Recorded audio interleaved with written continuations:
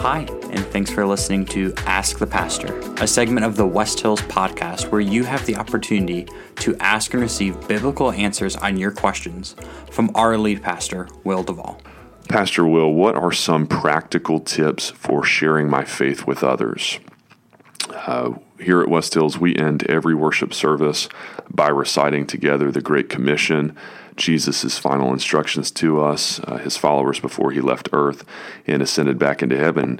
And we say every week we will go therefore into all nations, baptizing them, teaching them to observe all that Christ has commanded. But the reality is that if we're honest, most of us struggle to even cross the street to encourage our next door neighbor to follow Christ's commands, much less go into all the nations. And if you just look at the sheer data on this, when Christians are polled, and we actually haven't surveyed West-Hillians on this question specifically. Yeah, we probably should, although I'm careful about survey fatigue. I feel like we're always polling you guys, but it's always for good, important data, so thanks for your input. Keep filling out those surveys when we send them.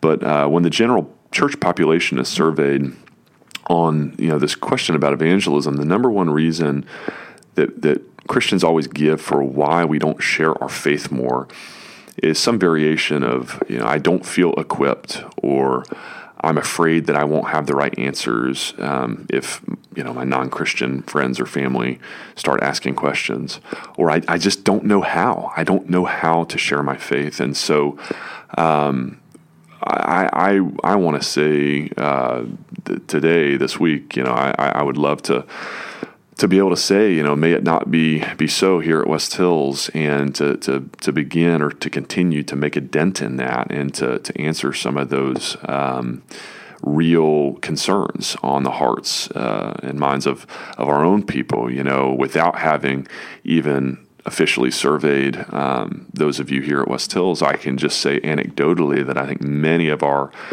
folks here have shared some of those same sentiments with me and have asked for more practical how-to type suggestions when it comes to evangelism. How do I even broach the subject of faith with my unbelieving coworkers or neighbors? It feels so awkward or forced.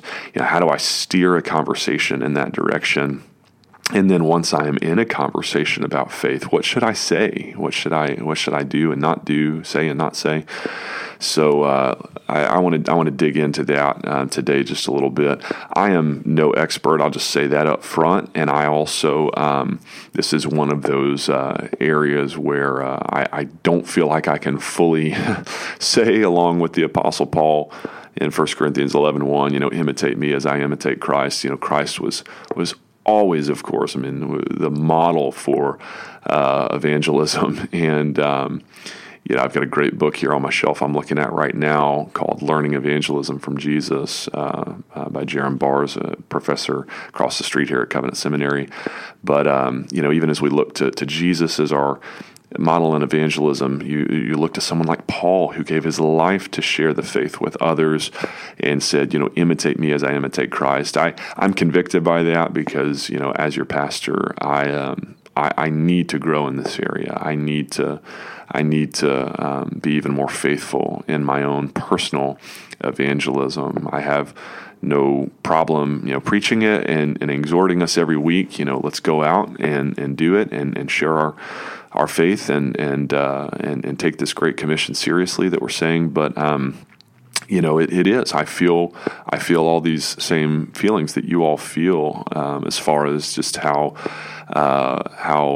difficult in that situation it is to be bold, to stand up and speak out and be unashamedly evangelistic and invite those conversations. So I do think there's something to be said for this idea. Evangelism is a spiritual gift listed in 1 Corinthians 12 and Romans 12, the gift of evangelism, and God is Ephesians 4, given evangelists to the church to help equip the church, and so there are some that are naturally, I think, or spiritually, maybe not biologically naturally, but if it's a spiritual gift, that when God touches our heart and redeems and transforms and new birth occurs, that God gives this gift to some people to be wired and for evangelism. At the same time, I want to be careful about that, because the Great Commission, and you think of Mark's version in Mark 16:15 of go into all the world and preach the gospel.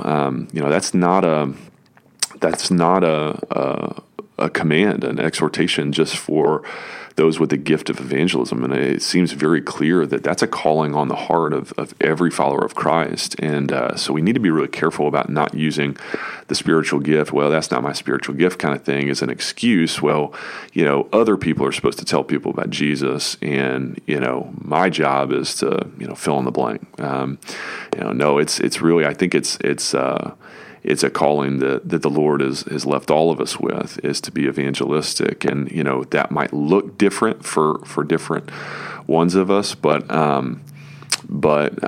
it's something that we need to push ourselves and push one another to really always be growing in our ability toward. Again, I am not the example here. There's many examples of folks that I can point to and say, man, that is an evangelist. That's what an evangelist looks like. And I could hold up for you lots of great books I could recommend. We've even talked about doing an evangelism boot camp type Sunday school class here at West Hills, and I think that would be awesome to just do a 6 or 8 week deep dive into it and better equip ourselves to share our faith. And so if you do, if you're here at West Hills and you feel like you do have the gift of evangelism, or you're one of those folks who's just doing this faithfully and well, please let me know. I want to give you the platform to share your tips with others here. But in the meantime, I want to give you 5 quick tips from me, from the pastor, today to maybe help get you started thinking about, praying about, how can I really take this call to preach the gospel in all the world really seriously in my own personal life. So tip number 1, prayer, is pray. Pray. We've got to start by praying. God-honoring evangelism starts with and comes from a heart after God's own heart that breaks for those lost in sin, in need of Christ. We ought to be praying consistently, daily even. God, give me a heart after your own heart. Help me to see people the way that you see them today. Because insofar as we see others the way that God sees them, if we see people all around us, I frequently say, from a God's eye view, from a spiritual perspective, I'm not sure that God sees much difference in the hearts and the souls of those right here in upper middle class West County surrounding our church at West Hills versus across the river in East St. Louis or anywhere else. God First Samuel 16:7 says, man looks on the outward appearance, God looks on the heart. When God looks at the hearts of our neighbors and the people that live around us, our coworkers, I'm not sure that he sees much distinction between the heart of that lost person with all of the superficial trimmings and trappings, the outside, versus the hearts of those in neighborhoods across the other side of the tracks or what have you, that we need to see, if we ask for God's spiritual eyes to see people that way, we will begin to see their spiritual poverty and to be motivated to want to meet and reach that with the good news of the gospel. Luke 10:2, Jesus said to them, the harvest is plentiful, but the laborers are few. And then he says, therefore what? Does he say, go out there and labor? The harvest is plentiful. Get out there. Now, it's really interesting. The next thing he says is, therefore, pray earnestly to the Lord of the harvest to send out laborers into his harvest. Because I think Jesus is reminding us there, lost people are God's harvest. They're God's people that he loves, that he wants to reach, that he must reach. We can't change anyone's heart. Only the Lord can, but he does want to use us to do it, and so he must be the one to send us.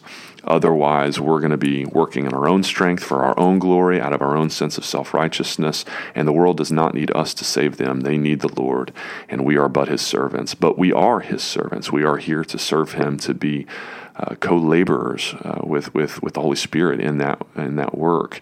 We plant, the Holy Spirit waters and has to give the growth. And so let that be our daily prayer. And then be careful what you pray for. Because if you pray for opportunities, if you pray that God would send you out into the harvest, be careful what you pray for, because he will do it. Expect that God wants to use you to share his love with others. Number 2 is actively put yourself in situations where you might have that opportunity to share. Do practical things to put yourself in a position to be able to have gospel-centered conversations with folks. Do things like go for walks in your neighborhood, hang out on your front porch on nice days. One thing I try and do is drive slowly through my neighborhood with my windows down, ready to engage with other neighbors who might be, working or walking around, mowing their yard, whatever. If I get an opportunity to say hey and wave and flag someone down, and just, make those little investments over time of relationship that slowly, hopefully open people up to deeper conversations with you in the long run. We do a Christmas party every year for our neighborhood to build those relationships. We may add a spring cookout as well, Polly and I, but in the workplace, get to work early, stay a little late. Build in flex time for chatting around the water cooler. I know some of that has obviously been complicated by COVID, and I know some of y'all have even mentioned that, that frustration of how difficult it is to just build those relationships in the time of COVID when you're working from home, and maybe it means signing on to Zoom meetings early. I don't know, but whatever you need to do to give yourself opportunities to have downtime to interact with people and have those possible conversations that could be steered in the direction of faith. At your kids' sports practices, don't just pull out your phone. Initiate a conversation. If you're traveling for business, don't just pull out your phone on the airplane. Look for an opportunity to strike up a conversation with the person sitting next to you. You might be sensing a common theme here. You'll notice I didn't say find yourself in situations where you can share faith with people. I said put yourself in situations, because some of these situations may feel uncomfortable for those of us, especially myself included, who are introverts. It's unnatural. It's awkward for me to strike up a conversation with somebody at my daughter's gymnastics practice with another parent who's sitting there watching. But the reality is the gospel isn't a lifestyle. It's not something that you hope that your neighbors are watching carefully enough that maybe they'll just sort of catch your faith by osmosis. The gospel is news. It's good news that has to be spoken, that people need to hear. And if we cannot, or if we will not start a conversation with them that could potentially be steered in that conversation and that way of the good news, then we don't even give ourselves a chance to share that news. And so we've got to make ourselves available and to be used by the Lord for his good purposes. And that's why we're here after all. We're here to be used by him. And that's, by the way, another great reason that we serve. Bible calls us to serve and meet physical needs. We don't just do it, though, for the physical needs. We don't just go over to East St. Louis and serve at R3 to build houses. We don't just volunteer at the food pantry to stock shelves or to feed people. Yes, people need bread to stay alive, but they're going to need more bread again tomorrow, and eventually they're going to die physically, eventually anyway. And so better to give them the bread of life, who alone can satisfy their spiritual hunger for eternity. Never hunger again, Jesus says. Yes, people need houses, but even more than that, they need to build their lives on the foundation, on the rock of Christ. He alone can shelter them spiritually from the storm of God's wrath against their sin. And when we serve and we meet those physical needs, though, it's oftentimes a ready-made opportunity to address spiritual needs as well. So that's why and what we need to be thinking and praying about, even as we're doing physical mission as well. Number 3, so you got pray and put yourself in positions. Number 3 is look for ends in conversation. in those conversations, are you looking for an in to steer the conversation in the direction of faith or the gospel?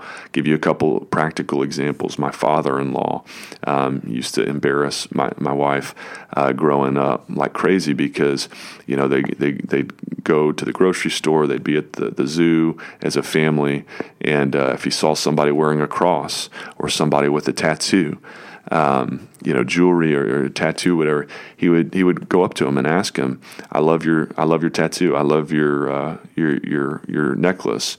Can I ask you, is that cross, is it fashion or faith? And he would just use that very simple question, is it fashion or faith, as an in into a conversation to invite, the opportunity to potentially share the Lord with them. This one is easy for me as a pastor, to be honest, as an in conversation, because what's one of the first things that we are just kind of wired to ask one another when we meet somebody new is, what do you do for a living, right? And so for me, I get that ready-made opportunity to say, well, I'm a pastor, and then sometimes I just very bluntly will ask people, what about you? What kind of faith do you subscribe to? What's your worldview? Are you a Christian, or do you go to church? Something like that. I will. I'll give you a suggestion here, though. What about for those of you who aren't vocational paid pastors? What if when someone asked you, "What do you do for a living?" What if your answer was, well, I get paid to be a nurse, or I get paid to be a realtor, but what I really get fired up about is ministering for the gospel, ministering for the Lord. I think of Ephesians 4, again, where God says, I've given the evangelists, the apostles, the teachers, etc., to equip the saints for the work of ministry. And so really, I'll often say, I'm just the equipper of the ministers. You all, the laity, our church, our congregation, our members, you guys are the ministers for the gospel. And so what if you thought of that as your vocational calling, even if you didn't get paid for it, but if you thought of yourself as, first and foremost, I'm a minister for the gospel. Yes, I got to feed my family, and so I'm a lawyer, I'm a salesman, I'm a fill in the blank, an engineer. But hey, I am here on earth to minister for the truth of the gospel. And so what if someone asked you, what do you do? What do you do for a living? If you said, well, yeah, here's what I get paid for, but what I love to really do is to tell people about Jesus. I mean, that would I think that there's your into a conversation. Other practical ones, we joke about it, just talking about the weather and how shallow that is. But what if you use that? What if it's a beautiful day out, like the day I'm looking out the window out right now? And, you're walking around the neighborhood and you pass somebody walking the dog and they say, isn't this a beautiful day? What if you responded with, man, yeah, what a day that God has blessed us with today, huh? And just to plant that seed in their mind that, beautiful days don't just come out of nowhere. There is one who is sovereign over the weather, who created the sun that makes it beautiful. And to remind them that we're living in his universe and that we're here, ultimately because he allows us to be. And, that's that little kind of seed that could get planted that just, again, you never know how down the road God might use that to bring that person full circle when they go through a crisis of faith, to come back to you and say, hey, I'm really going through something right now. I don't know where to turn, but I know you've mentioned God a couple times in conversations, and I need some answers. And he's done that in our lives. Myself and Polly, we've got a neighbor who has recently started coming to us because she just said, look, I don't know what to believe. My family doesn't have a belief system. I feel like I need to believe something, and I know that you guys believe in God. Can you tell me more about him? And so just planting those seeds and then praying that God is gonna bring that full circle in his own timing. What about COVID? COVID has presented all sorts of opportunities, open doors to steering conversations in the direction of faith. I've made a comment to one of my neighbors when she was expressing a lot of fear about everything that was going on with COVID, and I just said, "Yeah, you're absolutely right." I said, if you didn't know where you're headed when you die, God is sure giving us a wake up call, isn't He? And just to plant that seed again, that hey, look.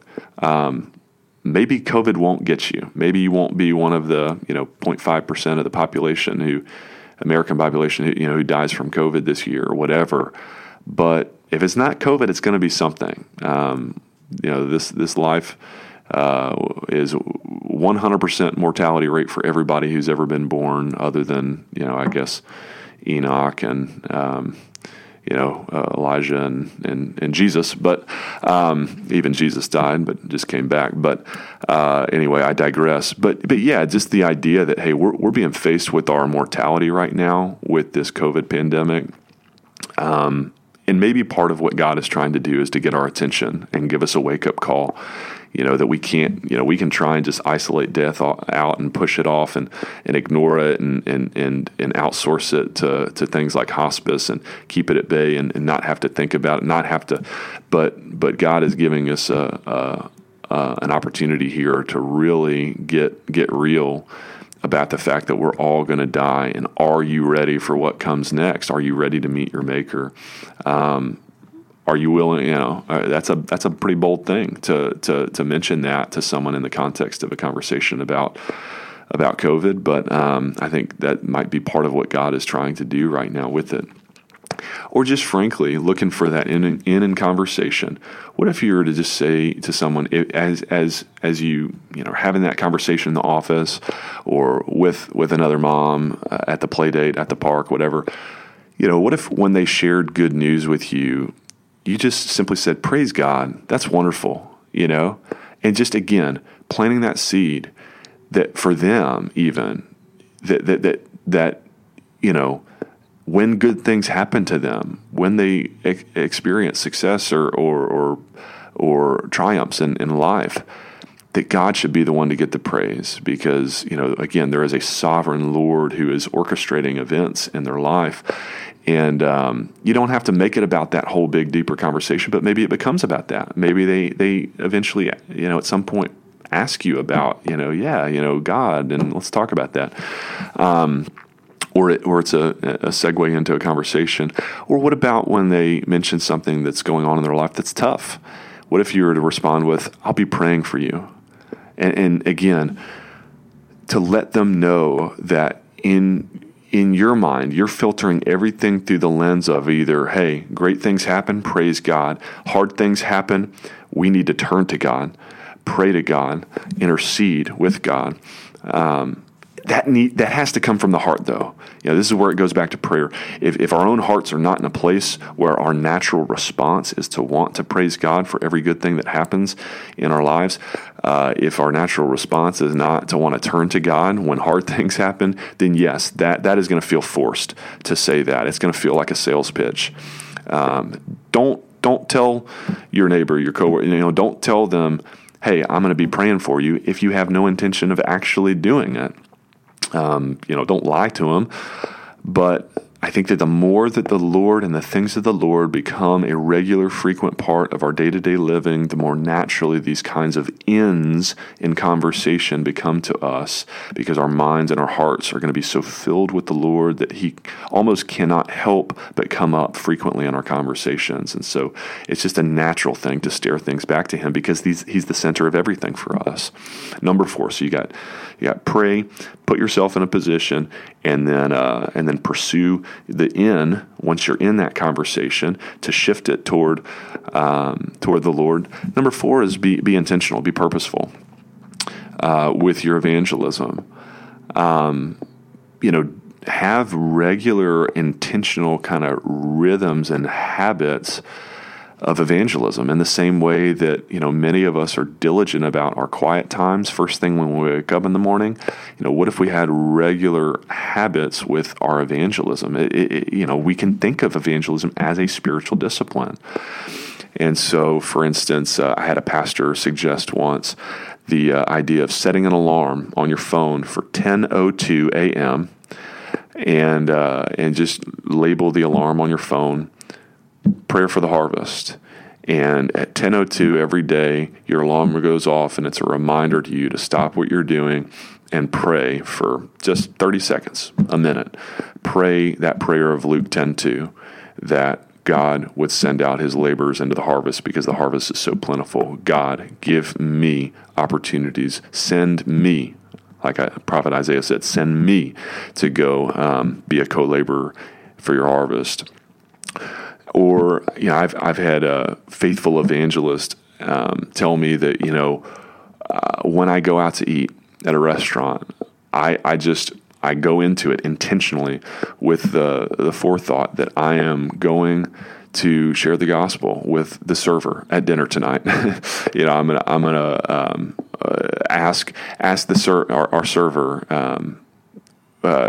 Make the effort, be intentional, make the effort to learn her name when she introduces herself, to learn his name and to remember it, and to, treat them like a human and not a means to an end for my food. And as I do that, I'm going to ask them by the end of the meal, how can I pray for you? And, just that you would be amazed by the kinds of conversations you can have by just, asking your server at a restaurant, how can I pray for you? Or something like that. Or can I pray with you even? As that comes up in relationships with people that you have a relationship with, that you have a friendship with, and as they share difficult things, don't just say, I'm going to be praying for you. Maybe just stop right there and say, can I pray with you right now?